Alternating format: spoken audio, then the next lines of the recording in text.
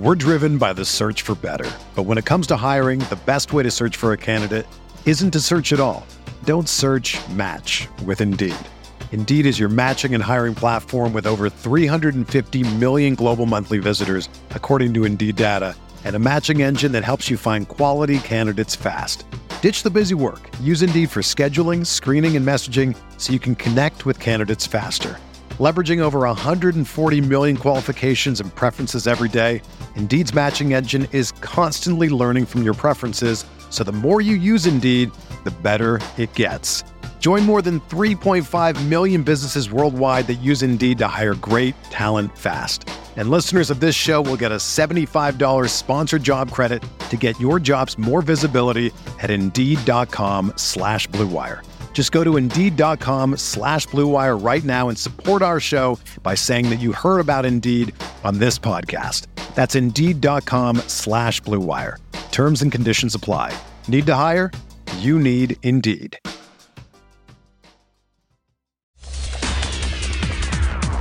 Rob Doster here. I got Jeff Goodman with me. Hell no. John Fate. Are we still live? Field of 68 till I die. I'm sorry, man. I blacked out. Randolph Children. DJ Khaled, you know the big DJ Khaled guy? Hands thrown up and in. Goodman needs to be fired all the time. Josh Pastner. You're going to beat people straight up. You know the deal. Drink responsibly tonight. I'll be drinking with you. Jarrell McNeil. From the bluest of the blue bloods to the smallest of the mid-majors. This is Field of 68 after dark. Ladies and gentlemen, welcome to the Wednesday evening edition of the Field of 68 After Dark. We are live here on Stadium. We are live on the Field of 68 YouTube channel. My name is Rob Doster. I have Jeff Goodman with me, who is hammering yet another beer after he finally figured out how to be able to turn on his microphone. Yes, that happened. We'll talk about that at some point, maybe last call. And I have Doug Gottlieb here with me, fresh off the West Coast. Doug, what's going on, man? It's good to see you. Goodman, never all that great to see you. We got a lot to talk about today, guys. The SEC headliners were in action. Auburn. Oh, will you stop with the SEC. Stop with the SEC. Look at the smile on his face. Yeah, let me look at the smile on his face. I got a whole play in here, Doug. I got a whole play in here. So Houston beat the brakes off of Texas Tech in the Fertitta Center. They're up by 23 right now as that game goes final. We got to get into the Big 12, Doug. I want to hear your takes on that conference as a whole. Can the Big 12 get 11 teams into the dance? And there were a bunch of teams that took some ugly losses tonight. I'm not sure if there was one worse than Texas blowing a 12-point halftime lead on their own floor. But, guys, number one team in the country at home hold Creighton to 48 points. Goodman, I know it kills you. I know you hate to see other people happy when their teams win. And I know it drives you insane because these UConn fans, Mr. Hotballs, you're not a big fan of him. But the Huskies, I have my takes on this game, and I have my opinions on this game. And I'm going to wait and let you guys say what you got to say first. But I thought that was a very, very impressive performance, particularly on the defensive end of the floor. Goodman, UConn 62, Creighton 48. Go ahead. The floor is yours. Man, they're effing good. I hate to have you on this show. I mean, that's the only thing. If it was like me, Doug, and anybody else, it would be an awesome show tonight. But because I have to say good things, I'm just going to look at Doug as I say all the good things about the UConn Huskies. I love this team. I mean, I do. I love this team because they play the right way. They play hard as shit. They're well coached. They're mentally tough and they're physically tough. And now you're bringing in Donovan Clingan into the fold. And, you know, he played about 15 minutes tonight. And he's diving on the floor, like literally like laying him. And every time he falls to the floor, I'm like, oh, man. And his legs are going everywhere. His foot's falling in kind of a weird spot. And I'm like, no, do not dive. Just honestly, just protect yourself. But this team, they might be the front runners to win the whole thing. Like they might be a quarter of a step above Purdue when I look at them and I say, if they have a healthy Donovan Clingan, and that's going to be the key to me, Danny Hurley, getting him back in shape, but protecting him so he's healthy when it matters most. Doug, go ahead. I don't know. I mean, like, I knew you had that shit-eating grin on your face, but you wanted to talk about Doster, and you should. First thing is, you know, Danny took to Twitter to thank Campbell. That was awesome, that atmosphere. And it's kind of a cool thing when you get the snowstorm in the Northeast where, and this is why having an on-campus facility and college basketball is special because even when no one else can get there, the students can get there, and they were camping out and it was like 17 degrees. So obviously it helps when you win a national championship, but that play, I don't think that was a hard place to win for a lot of people tonight. And UConn wasn't great offensively. Castle didn't play great offensively, but they just Creighton's a hard team to guard because they usually put 3 to 4 out there that can really score. And I thought they did a great job of running them off the line and pressuring them 6 for 26 from 3. I mean, that's how you beat Creighton. And Creighton didn't shoot good from 2. Shouldn't shoot well from 2 either. So I thought their defense was championship level. I thought the crowd was championship level. And, this feels – I know the second Butler team didn't win the national title. But when we look back over, amazing stuff in college basketball, the fact that after losing Gordon Hayward, they went back to the national championship game, lost ironically to UConn, right? That's kind of the feel I get from this team, which is they don't have a Jordan Hawkins. You don't have as much true offensive production as you had last year at the 5 because Clingan's been in and out of the lineup, but he's not as developed an offensive player.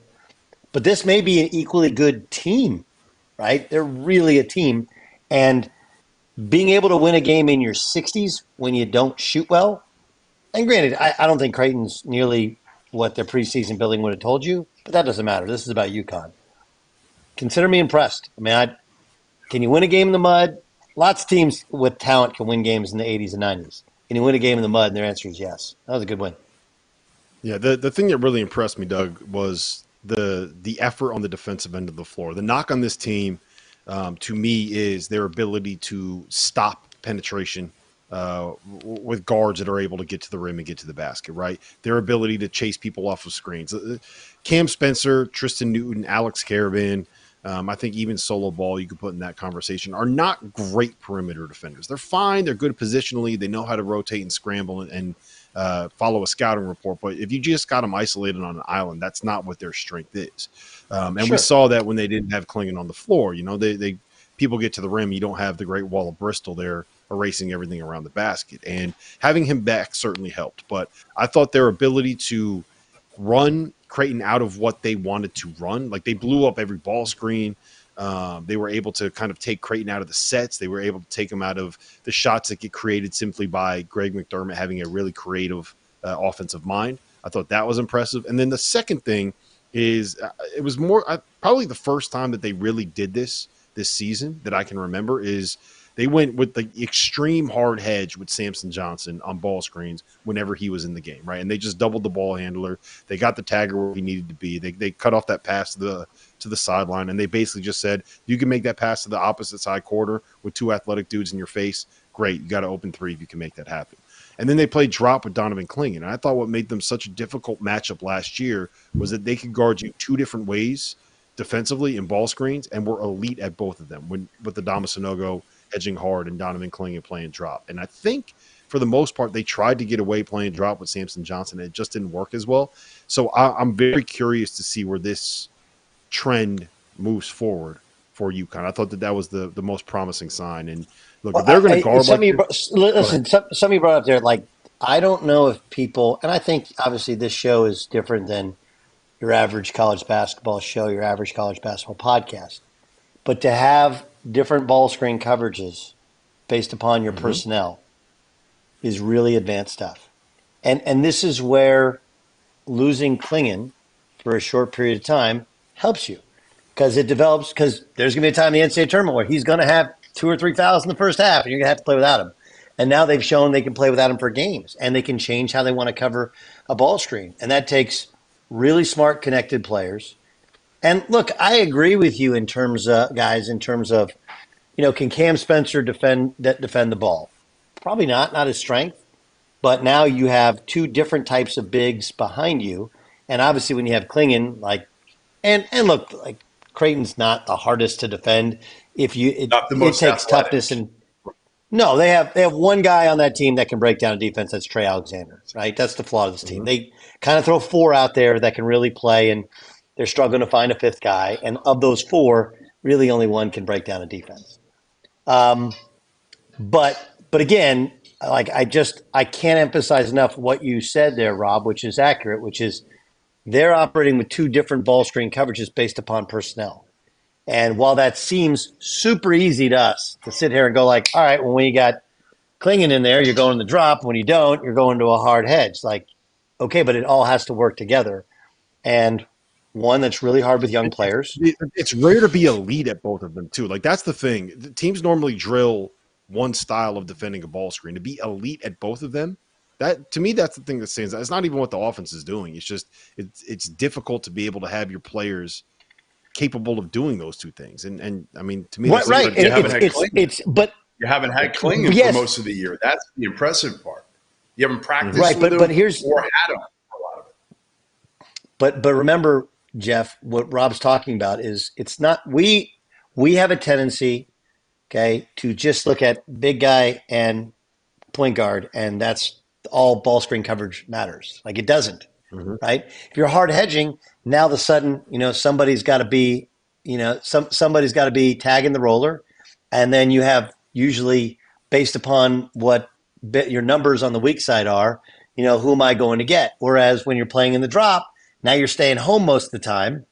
You're maybe getting a foot in the lane. So everything is affected based upon how that big guy is playing. And it affects how the point guard guards the ball and everything else. So it's really impressive to see a team that connected and have the ability to play multiple defensive styles in the same game. That's very rare in college basketball. All right, Goodman, I want to go to you, just kind of big picture stuff when it comes to the Big East, because when we came into this season, it was basically UConn, Marquette, and Creighton, and then kind of everybody else. And it was like, well, we'll see. We think there's a chance with St. John's. We think there's a chance with Providence. We think Villanova's got the pieces if they can kind of figure that stuff out. Xavier's got Sean Miller. Butler's got Thad Matta. And now we're sitting here and it's like, okay, is Seton Hall for real? And then is there anybody else that can actually make noise here? What do you make of the top of the Big East, and what do you make of where this conference is at this point in time? I mean, I think it is UConn, and then not everybody else, but a bunch of other teams that honestly aren't separating themselves. I still have faith that Marquette can turn into that number 2 team, that team that at least can make a run to like Sweet 16, Elite 8, but their margin for error isn't nearly what we may have thought it was going into the season. I'm not saying they're a 3-man team, but they're kind of a 3-man team at times. And they need Oso to be what he was last game because it takes some of the pressure off of Kolek and Cam Jones to have to do everything. Seton Hall, listen, they've shocked me. I think they've shocked everybody other than maybe Shaheen. I don't know if I trust them to sustain this and be a team that can do some damage in the NCAA tournament. Sometimes, again, you peak at the wrong time. And I'm afraid that that's going to be Seton Hall at the end of the day, that they're kind of peaking at the wrong time here and they come down to earth a little bit. Creighton, I don't know, guys. I know this is Doug's boy, Ashworth, and I love him as a kid. I just think he's better suited for the Mountain West than he is for the Big East, period. And especially with that team. With that team, I just don't think he fits. I agree with you. Okay. I mean, I counseled him a little bit on where he was looking at. And, his thing was like, hey, I want to play point guard. I want to show I can guard point guards. I want to show you right. And like, okay, I would have liked a team. And I think he could have, I think he can. And he's a good player. I mean, he had 15 tonight. He can really, really shoot. But Northwestern, by the way, just held on to beat Maryland. Jameer Young had a heck of a game, but did not score on that last bucket. So missed a shot and they ended up losing. But I would generally, if they had one more athletic ball handling guard, So I think some of it is level, Jeff. That's fair. Okay, because look, there's just different levels, and I understand what you're sitting at home. You're like, wait a second, the Mountain West might get 5 or 6 teams in. It's a really good league. It is, but he was playing the 2 really when he was in the Mountain West too. He wasn't necessarily playing the point. But yeah, most of those Mountain West teams have 2 small guards. So there's just a different level of overall athleticism.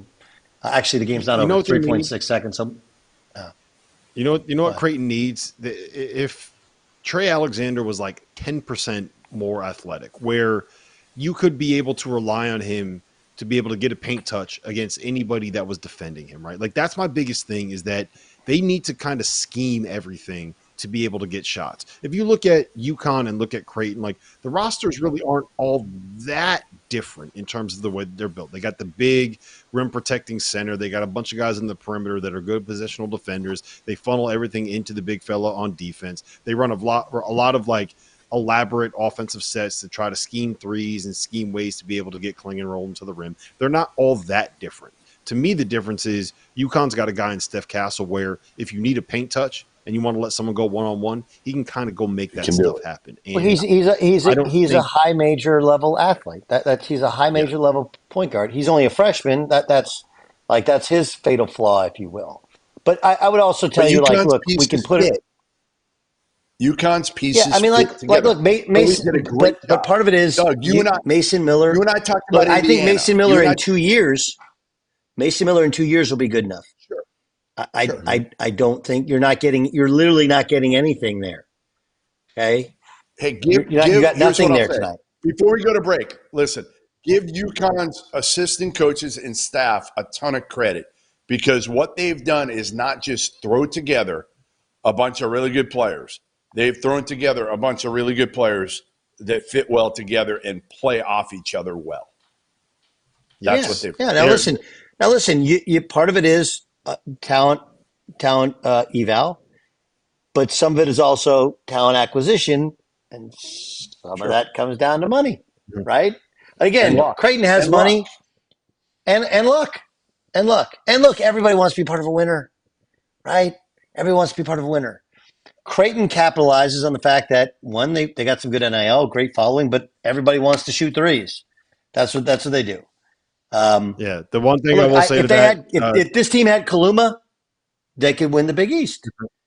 They're a guy short. A little bit of a different story.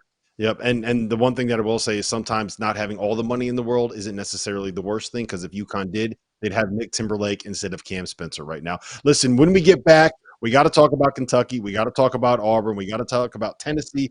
The top of the SEC is a lot of fun and really good. I'll tell you who the best team is.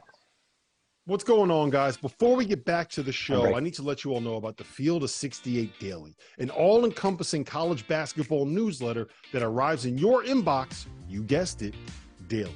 For less than $1 a week, you'll wake up every morning to more than 1,500 words detailing everything that you need to know to stay up to date on the world of college basketball. From the notable mid-major upsets to the stars that are out injured to the breakout performances that only our team of college basketball junkies watched. The Daily is edited and produced by Mike Miller, who spent more than 2 decades running NBC's digital written content, and is subscribed by more than half of the Division I coaching staffs, the biggest names in college basketball media, and the agents that work as power brokers in the sport. For just $50 for the year, you get access to the same information that the insiders get. And before we get you back to your regularly scheduled Field of 68 content, let me tell you guys about the Field of 68 merch store. Head over to fieldof68.shop for officially branded Field of 68 apparel. Whether you're supporting your favorite team in the student section or from the couch, there is no better way to gear up than the latest from the Field of 68. The best thing I can say about our merch is the quality of the product. Anyone that has ever worn a t-shirt knows how frustrating it is when the neck gets all stretched out and the bottom of the shirt starts looking like the bottom of bell-bottom jeans. And there's nothing worse than a hoodie that loses its snugness that makes it such a perfect way to stay warm during the cold winter weather. Whether you're shopping for yourself or for the college basketball fan in your life, everything you need is at the fieldof68.shop. We're driven by the search for better. But when it comes to hiring, the best way to search for a candidate isn't to search at all. Don't search, match with Indeed. Indeed is your matching and hiring platform with over 350 million global monthly visitors, according to Indeed data, and a matching engine that helps you find quality candidates fast. Ditch the busy work. Use Indeed for scheduling, screening, and messaging so you can connect with candidates faster. Leveraging over 140 million qualifications and preferences every day, Indeed's matching engine is constantly learning from your preferences, so the more you use Indeed, the better it gets. Join more than 3.5 million businesses worldwide that use Indeed to hire great talent fast. And listeners of this show will get a $75 sponsored job credit to get your jobs more visibility at Indeed.com/Blue Wire. Just go to Indeed.com/Blue Wire right now and support our show by saying that you heard about Indeed on this podcast. That's Indeed.com/Blue Wire. Terms and conditions apply. Need to hire? You need Indeed.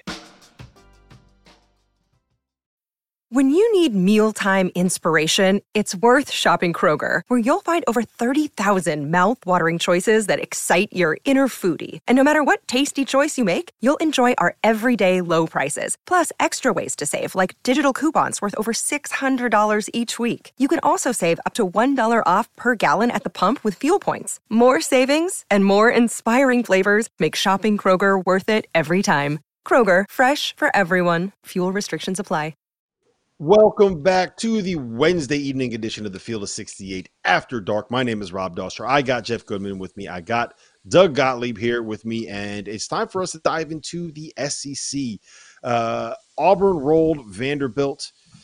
Tennessee last night picked up a nice win. Dalton Connect went for 39. There may not be a player in the country that is playing better right now than Dalton Connect. But, guys, the place that we need to start is a place that we always have to start in the SEC, and that is with the Kentucky Wildcats.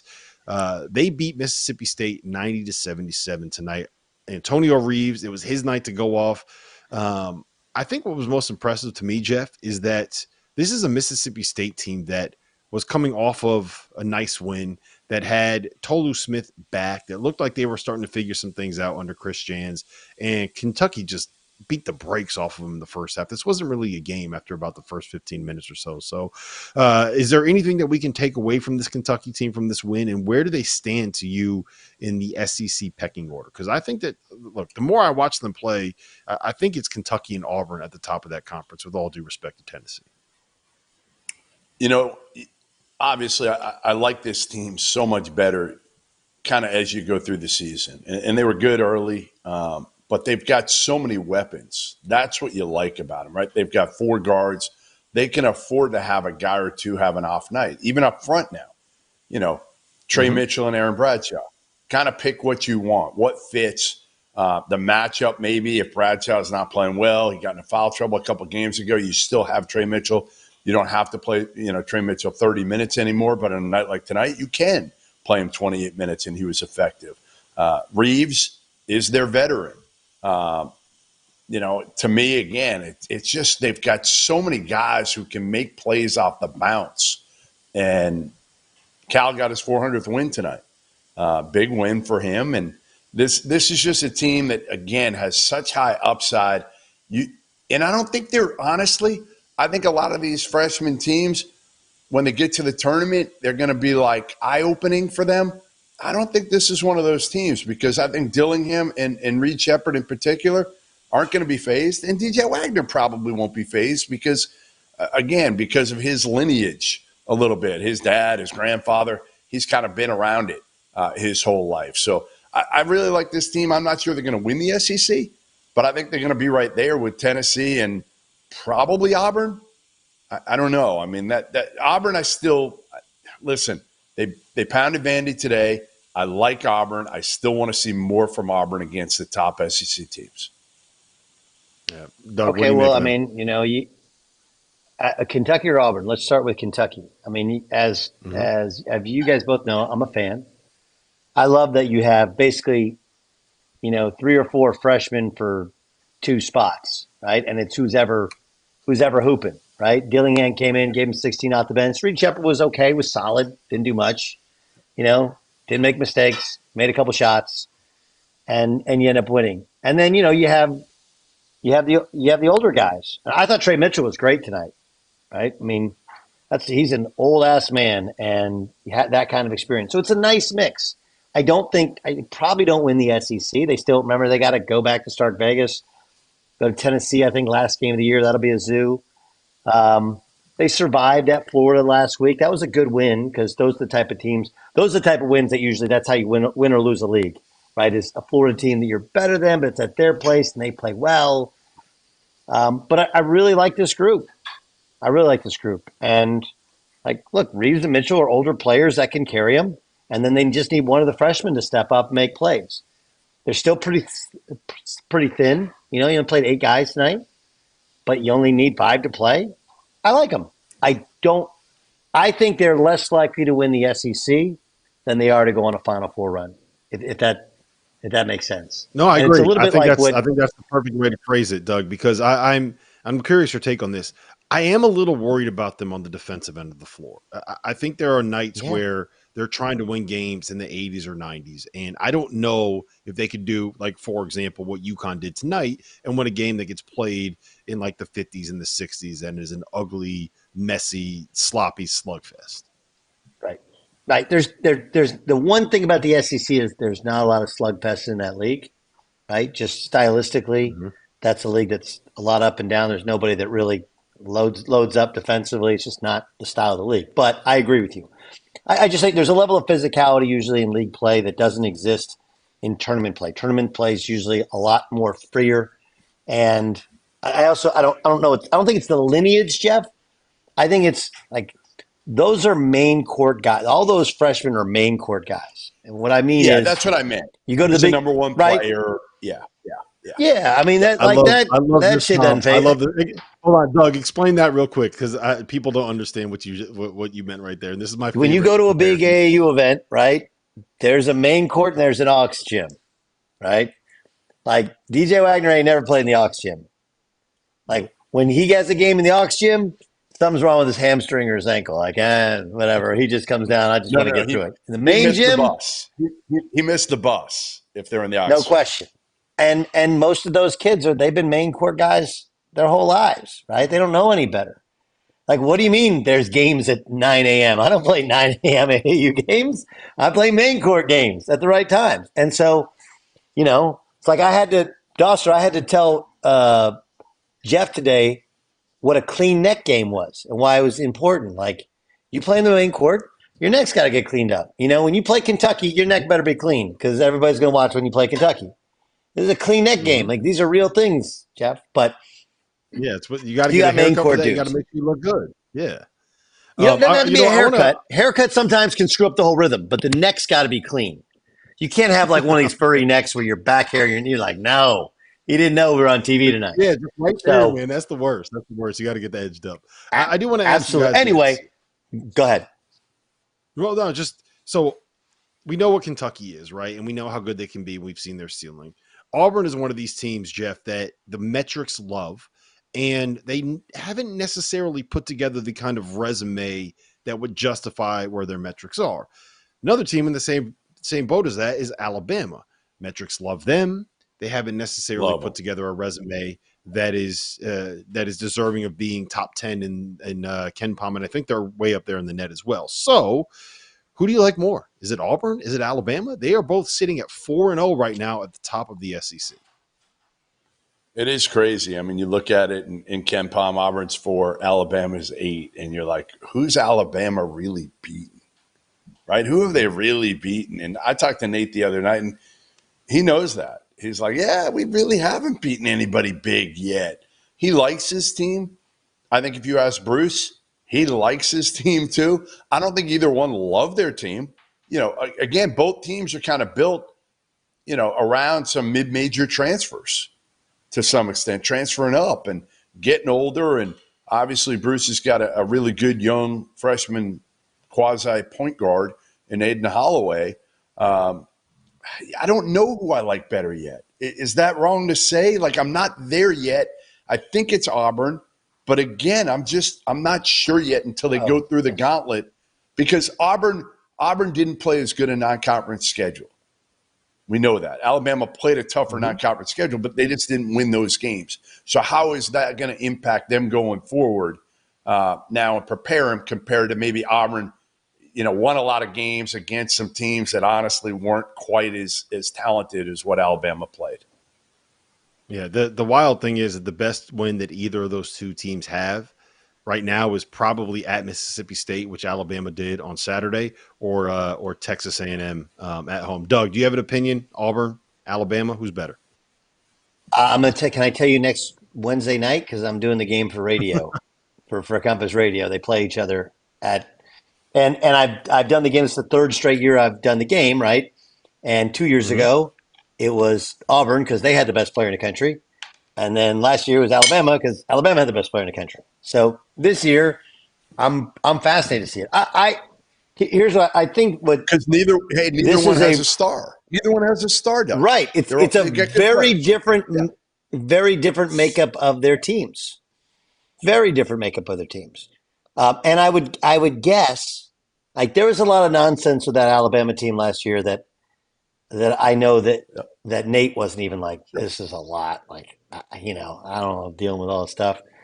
I don't think Bruce had that 2 years ago, but when you have the number one player, it just the level of attention, and you can get away from who you are. Like, both these teams are playing like their coaches really want to play. Like, Nate's really analytics driven, and that's how they play offensively. And Bruce's team, this is like a classic Auburn team where, like, they may turn it over 20 times, you don't know why, and then you look up and they win the game. It's a weird deal.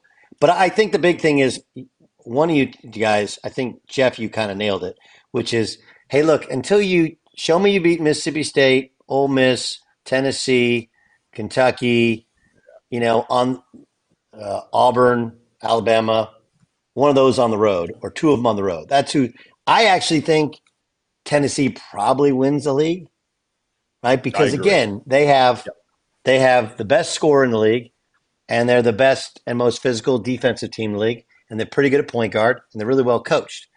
But again, this gets back to Tennessee's more likely to win the league. Kentucky's more likely to go on a Final Four run, because what it takes to win the league and what it takes to win the tournament are oftentimes two different things.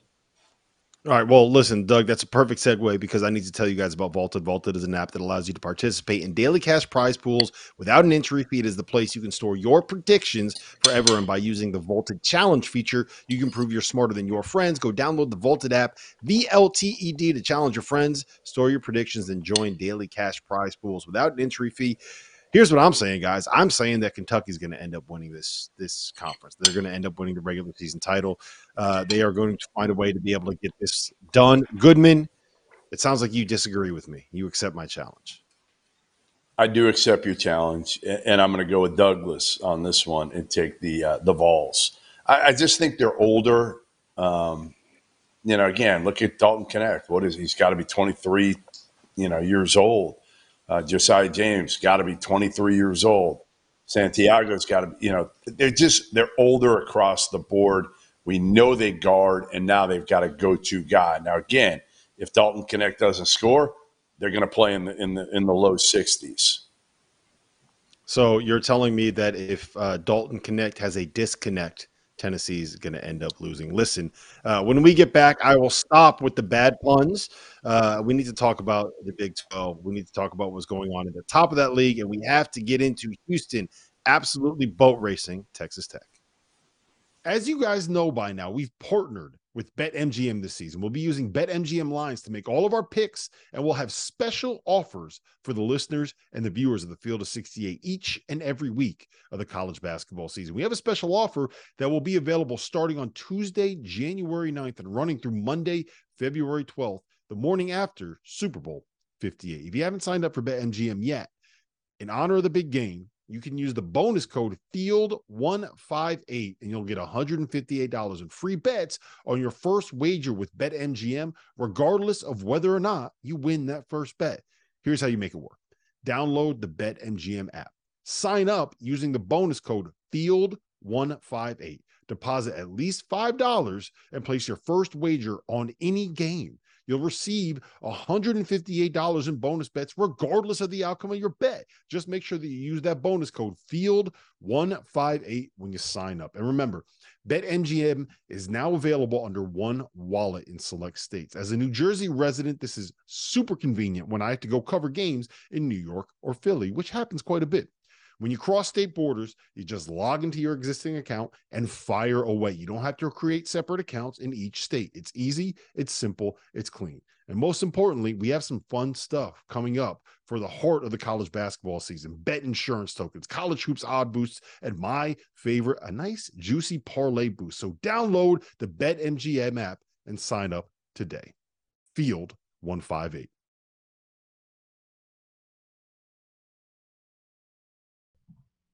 Oh, what happened? Welcome back to the Wednesday evening edition of the Field of 68 After Dark. We are live on YouTube. We are live over on Stadium. We are presented by our partners over at BetMGM. My name is Rob Doster. I have Doug Gottlieb. I have Jeff Goodman. And we have to dive into the Houston Cougars. They snapped a 2-game losing streak tonight, their first 2-game losing streak since February of 2022, almost 2 full years since they lost back-to-back games by absolutely beating up on Texas Tech. They won that game by 23. It felt like that thing was over 3 possessions into the second half.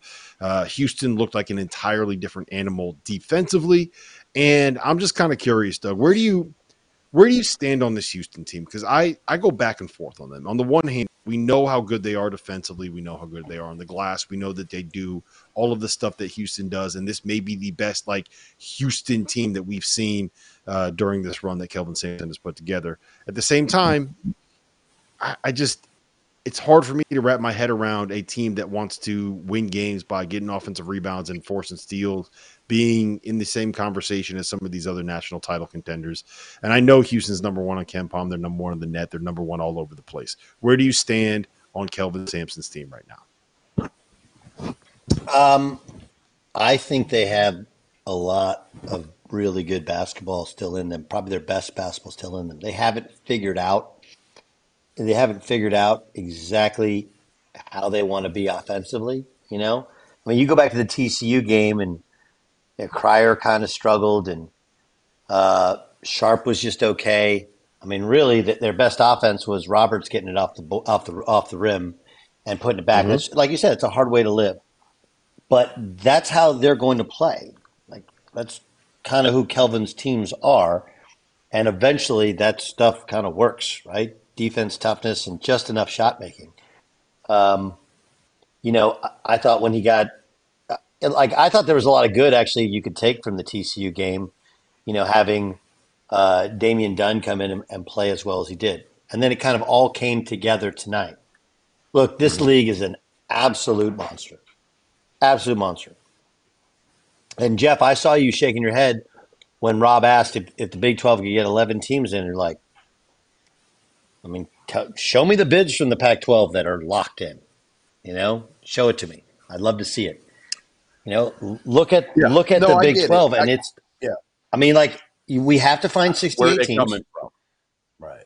And where are they coming from? And there's right now, unless you lose to Oklahoma State or Texas to West Virginia, there's no bad losses. Only good wins. No, literally only good wins. Texas tonight. Again, you lose at home to UCF. That's not going to help them. They're going 17-point lead. They might get a first 4 bid at the end of the day. I could see them getting 10. I think 10 is probably the number we're looking at for the Big 12 at the end of the day. Just because I think they're going to knock each other out towards the bottom there. But you're right. Where are you finding these bids? The ACC is not very good. The Pac-12 stinks. Yeah, the Mountain West probably going to get 5 at the end of the day. SEC is going to get a bunch. They're going to get a bunch. And then where else you're at? Big East, how many are you taking? How many are you taking? You got to fill out a bracket, and that's always the hardest part at this point because you're looking around and you're like, where are these resumes? Where are these resumes? Even if we circle back to what Rob was Alabama. Go ahead, Doug. Go ahead. Well, if we circle back to what Rob was talking about, okay, so where am I in Houston? So, look, this is the change when you go from the American to the Big 12, right? You just, in the American, you can have a game where you can't throw it in the ocean and you can find a way to survive, Whereas here, you go to Iowa State and you just can't score. And by the way, Iowa State is tougher than hell. I know they got beat bad by BYU. Okay, but Iowa State is. I mean, they rebound. They're just tough. Man, TJ's done a great job with that team. The difference is like literally almost just about every night. Like you can't screw around with these teams because everybody's got players because everyone spent money, and most of them are all older as well, right? So, I mean, for me, for Houston, again, I'm with you, Rob. I know what you're saying. They got to figure out a little bit more offense if they want to win in March. The defense usually carries you through the first weekend. Going.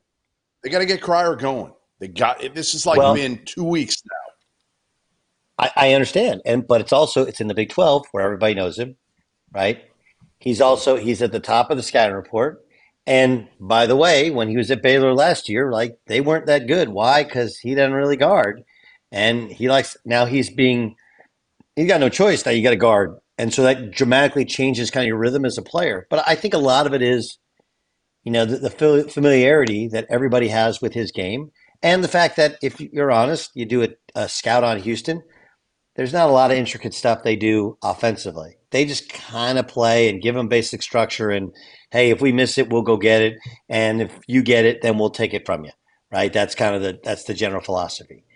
And I think that that's a hard way to live in this league. So I'm with you, Rob, in that. But I still like them. But I don't. Who wins this league is gonna be weird because again, I know Oklahoma State's not very good. But that looked like a league champion last night. They just came out. They're up 10-2. That game was over. And Kansas doesn't have great depth. They basically have four dudes, and Furphy makes shots. Now they have 4.5. But they know who they are. Houston's still trying to figure out who they are offensively. And I think that's the difference in those two teams. If we want to talk about this league, the team that's most interesting is going to be Texas. Because there's nothing in their non-conference that says they're an NCAA tournament team. And it's not just that they lost to UCF. They lost at home to UCF up 17. And they lost to West Virginia, who hasn't really been – they battled a little bit with OU tonight. But West Virginia has been down there with Oklahoma State in terms of the bottom of the league. Like Texas hadn't even gotten into the meat of the schedule yet. And they dropped Imagine where Texas would be right now if Max Abmas doesn't hit a game winner against Louisville and doesn't hit a game winner at Cincinnati. Those are the two shots that are the reason why Texas right now is still in the mix as an NCAA tournament caliber team. And I'll be honest, I don't think about this. Is a million miles away from the bubble. UCF has a win over Kansas and has a win at Texas. Yeah, they're not a million miles away from the bubble. Think about what's. This is what's left. By the way, this is what Texas has coming up. Okay. And by the way, the Cincinnati win was, by 1 point. Like Cincinnati's kind of a surprise team in this league. They got Baylor at home. They go to OU, to BYU, Houston at home, at TCU. Then they have another stretch in the season where they go at Houston, K-State, at Kansas, at Tech, at Baylor. Good luck, man. Right. Good luck. No, somebody's going to go on like a 7-game losing streak in this league. Somebody's going to be on, and it might be your Oklahoma State team, but it might be somebody. It might be somebody in the hunt for an NCAA tournament berth right now. Yeah, I mean it's a nuts league, but what it's like in the Big 12, right? Yeah. And usually these leagues, like you're like, okay, we got this team once, we got it twice. Like there's just not a lot of easy nights. I don't know if there's only one team that's really struggling right now and losing by big numbers. So, and I actually think, and remember, Oklahoma State had Baylor dead to rights, week one of the conference schedule. So it's nuts what this league has become. And here's you guys help me if you like this. People ask like, why is it the best league? Well, one, you got incredible coaches, you have resources, but so does the SEC. But the SEC gets a lot of these kids on the first run out of high school, and then they'll have them transfer back. So they're kind of in this really interesting mid where they have some in Big 12 transfers, you have some from the SEC, you have some coming up from the mid majors, and a little bit of homegrown talent. And then when Kansas can go out and get the probably the highest priced dude in the portal. That saves their team. It's a really interesting league, but man, is it talented and man, is it tough. And also the Texas schools, which you go back 10 years ago, struggle to put people in their building. Baylor now with a smaller building and a new one fills it up. Texas with a new building that's smaller, they fill it up. TCU with a new building and some winning, they fill it up. So there's no real games once you go in outside of one or two places and you feel like there's no home court advantage. So it's and Houston, right? Houston was here's how it's amazing. We're talking about can they win a national championship? I would say, what do you think, Jeff? 10 years ago, 8 years ago, right? Randall Dickey was, James Dickey was the coach there. He was a really good coach. And it was friends and family. Like you go there, you could literally walk up. You could walk up and check into a game if you brought your sneakers. There was nobody there. And that place is cool now. And yeah, it was terrible. But the whole state has changed. The whole state has changed in the last 15 years. I mean, remember, like when Scott Drew kind of came in the first few years, he's trying to get this thing going. Took him a little while. Obviously, again, Texas with Barn, like the state just put out a lot of homegrown talent starting probably when I started doing recruiting 20, 25 years ago. And it hasn't really stopped. Yeah, and you didn't even mention, Doug, Texas Tech and how good that building can be when it gets loud and when they are playing well at home. As it stands right now, I just want to – we kind of took stock of the Big East. We took stock of the SEC. Kansas is in first place, tied with Baylor, tied with Texas Tech, tied with Kansas State, all at 3-1. And you got Houston, BYU, Iowa State, Oklahoma, TCU, Cincinnati, and UCF sitting there at 2-2. So, Doug, I'm putting you on the spot. Who's winning the Big 12 regular season title, and who is the most likely team to make a tournament run, Final Four run out of the Big 12, and are they the same team? How can I pick against Kansas to win this league? You can't. Mm-hmm. The standings right now. It's like Ross and Rachel. They're going to end up together in the end, right? Great reference.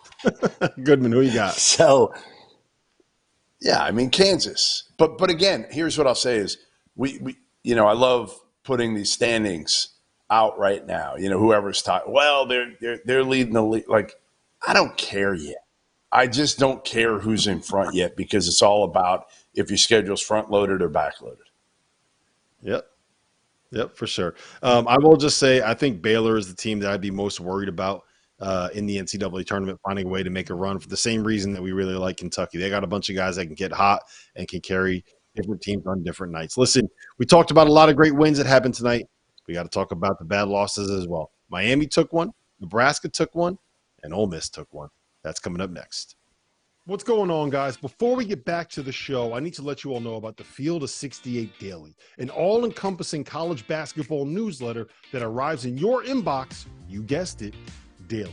For less than $1 a week, you'll wake up every morning to more than 1,500 words detailing everything that you need to know to stay up to date on the world of college basketball. From the notable mid-major upsets to the stars that are out injured to the breakout performances that only our team of college basketball junkies watched. The Daily is edited and produced by Mike Miller, who spent more than 2 decades running NBC's digital written content, and is subscribed by more than half of the Division I coaching staffs, the biggest names in college basketball media, and the agents that work as power brokers in the sport. For just $50 for the year, you get access to the same information that the insiders get. And before we get you back to your regularly scheduled Field of 68 content, let me tell you guys about the Field of 68 merch store. Head over to fieldof68.shop for officially branded Field of 68 apparel. Whether you're supporting your favorite team in the student section or from the couch, there is no better way to gear up than the latest from the Field of 68. The best thing I can say about our merch is the quality of the product. Anyone that has ever worn a t-shirt knows how frustrating it is when the neck gets all stretched out and the bottom of the shirt starts looking like the bottom of bell-bottom jeans. And there's nothing worse than a hoodie that loses its snugness that makes it such a perfect way to stay warm during the cold winter weather. Whether you're shopping for yourself or for the college basketball fan in your life, everything you need is at the Field of 68.shop. Another day is here, and you're ready for it. What to wear? Check. Breakfast, lunch, and dinner? Check. Planning for what's next and how to save for it? That's where Bank of America can help. For your financial to-dos, Bank of America has experts ready to help get you closer to your goals. Get started at one of our local financial centers or 24/7 in our mobile banking app. Find a location near you at bankofamerica.com/talktous. What would you like the power to do? Mobile banking requires downloading the app and is only available for select devices. Message and data rates may apply. Bank of America N.A., member FDIC. This is the story of the one. As head of maintenance at a concert hall, he knows the show must always go on. That's why he works behind the scenes, ensuring every light is working, the HVAC is humming, and his facility shines. With Grainger's supplies and solutions for every challenge he faces, plus 24/7 customer support, his venue never misses a beat. Call quickgrainger.com or just stop by. Grainger, for the ones who get it done. Welcome back to the the Wednesday evening edition of Kilo 68 at the Dark. I got Jeff Goodman, I got Doug Gottlieb. My name is Rob Doster, and I just spent the entire break flexing about how good my tease was, and I come back and I say the wrong day. It's one of those nights, Jeff. It is what it is. Listen, we got to talk about some of the bad losses that happened in the world of college basketball tonight, and we're going to start with Ole Miss, because Ole Miss came in 15-1. They came in the number 22 team in the country, but they also came in a team that hadn't really proven that they should be the number 22 team in the country in terms of the quality of the teams that they've beaten. They beat Memphis, and I don't think there really is all that much else super impressive. They go on the road to LSU, who, to their credit, is now 3-1 in the SEC, a game out of first place. What do you make of Ole Miss? What happened at LSU? And do you have any feel for what this team is yet at this point? I mean, the numbers are just, again, Chris Beard took over, new program, bunch of new dudes. Didn't know if he was going to have Cisse or Brandon Murray eligible. Gets him eligible recently. They played. He always plays kind of a soft non-conference schedule, though. I mean, that's kind of what he's done, right? He doesn't go and play in the MTEs. He does these MTEs at their home venue. You know, listen, to me, you're going to get penal at the end of the day, unless you get kind of in the top 4 or 5 of the SEC, you're probably going to get penalized at the end of the day, because that's what the selection committee has done over the last few years with these teams that don't really schedule tough and they're on the bubble. Now, again, Doug and I have talked about it ad nauseum. Like, Beard's as good a coach as there is X's and O's in the country. Preparation, pushing the right buttons with players, all of that. I don't think, again, Cisse and Sharp to me do not fit together at all. They gave them 1 point tonight.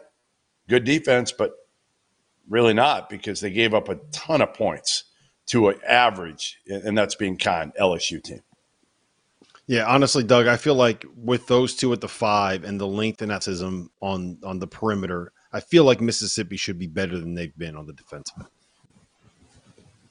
Yes, I agree. Okay, but it's really hard because neither of those guys could score if you lock them in the gym, right? Like, Moussa Cisse this is his 4th year in college basketball. He is not he is a great defensive rim protecting center. Great. But he doesn't have great hands, and he thinks he can score at the block, and he can't. But here's another thing that I agree with you guys. Hold on real quick. Who wins the 3-point shooting contest? Moussa Cisse, Jamarian Sharp, or Jeff Goodman? I'd win that. I would win that. Making 1 out of 10, I think I'd win that contest. I don't think you make. I can make 1 out of 10. I think America would lose. No, America would win. America would win watching me. No, I mean, America would lose. Just the idea of all 3 of you out on the floor, like, oh boy. By the way, my percentage wasn't that great. I should be talking shit to begin with, right? So, okay. I'll first, in terms of the schedule, okay, look, it's his first year there. You don't know what you got. You got a whole new team. Sure. You're not going to roll out and go like, hey, guys, let's go play Nova and UConn. And, like, nobody does that. So, but I don't think his expectation. Doug, Don't cry when you don't get in at the end of the year. That's all. Okay, let's that pisses me off. I understand, okay, but that's more like Jamie Dixon. That's like more Jamie Dixon when he was at Pitt and now at TCU or whatever. Now, like I get it. Or this year. Now I would support Jamie in that Jamie's like, why do I got to play somebody when I play 18 games or 20 games and every one of them's a quad one game in the Big 12, right? So, but I agree with you. It's going to hurt you seed wise or getting into the tournament. It should. Wait, hold on one sec. With Jamie Dixon, we didn't know that because nobody thought Cincinnati was going to be any good. BYU was going to be any good. So, nobody thought the Big 12 was going to be this good, right? Nobody. And to go out and schedule the way he did, he got really fortunate here that his numbers supported it. TJ's numbers supported it, even though they didn't get good wins in the non-conference at all. They just pounded crappy teams. Okay, well, I'll defend Beard for a second here, okay? First, this is first year, okay? Second, it's a brand new team, okay? Sure. And third, if you look at the schedule, okay, it's everybody plays 6 games that you should win. Right? We all compare well, did you play bottom 200 or bottom 300? Who cares? You're in the SEC, you're spending $2 million in your NIL. You're going to beat whoever you play in those 6 guaranteed games, right? Whether it's Sam Houston, or whatever. They played NC State, Memphis, Central Florida on the road, Cal. They played at Temple, at UCF, at Southern Miss. It's not the world's worst schedule. It was okay. It was fine. It's fine. It's not great. They're not that good. Now, here's the other part, though. It's really hard to coach a team when you have one team and you're waiting on guys to get eligible, and then they get eligible, and you're like, hey, now you got 2 more guys. I don't think Brandon Murray helps them. I think getting Brandon Murray hurt them at the end of the day. I think he hurt them. Correct. And again, they have a rim protecting 5 already. Moose is better, they already have one. But it also screws up your locker room because dudes were thinking, I'm coming in getting 30 minutes, 35 minutes. And now you're like, now I'm coming in getting 15 or 20 minutes. So it's very different. And kind of like we talked about with the Big 12, like the SEC, everybody's got dudes. Okay, everybody's got dudes. It's not as consistent a league. It's a lot more up and down. It's not as they don't screw down games nearly as much. My guess would be Chris will figure out his team. I don't think this team was thought was going to be an NCAA tournament team to begin with. But what do I think of them? I think they got exposed at Tennessee, right? Tennessee kicked their ass up and down the court. And I'm sure Chris hated it, but loved it because that's what he wants his program to look like. It's just not going to happen in year 1. It's just not. So I think they're better than anybody could have thought. I think there's some trappings of double transfers and also getting guys who they get eligible midseason. And I think they're trying to figure it out. And again, it's really hard sometimes to play when you have a guy or two that can't score at all on offense. And the worst part is when they think they can score. That's even worse. All right, Goodman, another ugly loss that happened tonight. I don't know if it's necessarily the worst loss in the world, but Nebraska, a team that I guess it was last Wednesday, I think it was a week ago today actually, picked off number 1 Purdue, goes on the road to the rack and loses at Rutgers. What do you make of the Cornhuskers now? I think they're going to be right there on the bubble at the end of the day. I think a bunch of these Big Ten teams, not named Purdue, not named Wisconsin, maybe Illinois, we'll see still, are going to be fighting to get in, and they're going to get in, but they're going to get crappy seats. They're all going to be dogs going into the first round of the NCAA tournament. I hope Hoiberg gets in. I think they'll get in. But again, you kind of got to win this game at Rutgers if you want to be a lock NCAA tournament team. Yeah, that's kind of where I'm at with it too. Doug, you got any thoughts on Nebraska? Yeah, I think styles kind of make the fight, right? The Rink Mask kid hit a couple threes and really stretched out Purdue. But, I don't know, they got smashed by Iowa last Friday, and then you lose to Rutgers. Yeah. We know who Nebraska is, right? Like Nebraska is kind of a finesse team. You know, they run beautiful offensive stuff. They want to shoot threes. They want to stretch you out. And there are some teams that plays right to their strength, but I think they'll be, again, squarely on the bubble. They got to show they can win a road game. I mean, you lose, but it's not just that you lose 3 road games. Rutgers, one of the worst teams in the league. Iowa's bottom of the league, and they lost by 18, and they lost by 16 to Wisconsin. They haven't been close. On the other hand, they beat K-State badly. Yeah. So it's a little schizo. It's a little bit based upon the styles that make the fight. And they'll be a hard one to judge because they were cruising along until they got to league play on the road here after Jan 1. All right, Goodman, let's get to toast of the night before we head over to last call. Who do you got? Who are you toasting? Who are you celebrating tonight? All right. First of all, I got to celebrate my guy, George Niang, in the NBA. He had 33 points tonight. You know how many shots he missed? 1 from the field. He missed 1 from the field. He was 13 of 14, 5 of 6 from 3. My boy, George Niang. Second one, I'm gonna toast John Calipari, his 400th win. Milestone win. Didn't know if he'd make it to 400 at Kentucky after last year. You tried to fire him in the offseason. He's got a fun team. Can't wait to see where they go. Doug, toast of the night. What do you got? My toast of the night. Can you come back to me? You go with your toast of the night. I'll get mine. I know you like to go last, but I got one more. Yeah. So my toast of the night is Philip Alston from Loyola Chicago. One of the best stories in college basketball. Had a game-winning and one buzzer beater as Loyola Chicago improved to 4-1 in the A-10 with a win over UMass. The first game that Sister Jean was at this season. Go ahead, Doug. Toast of the night. My toast of the night here. It's going to be to UCLA basketball. Actually, to their scholarship basketball players who thought they were going to have to find a new home. Apparently, they get to stay in Westwood because they've now won 2 games in a row, beaten Washington and Arizona State after getting humiliated by Utah, and Mick Cronin saying, I don't know if anybody's going to have a scholarship when they show up. Congrats, boys. You get to come back to work tomorrow. Yeah, there you go. Come back win, too. Listen, this has been the Field of 68 After Dark. It was a fun show. We had a lot to get through. We got through it all. We are now heading over to the Stadium app and the Stadium YouTube channel for last call. We'll be answering all of your questions for the next 30 minutes.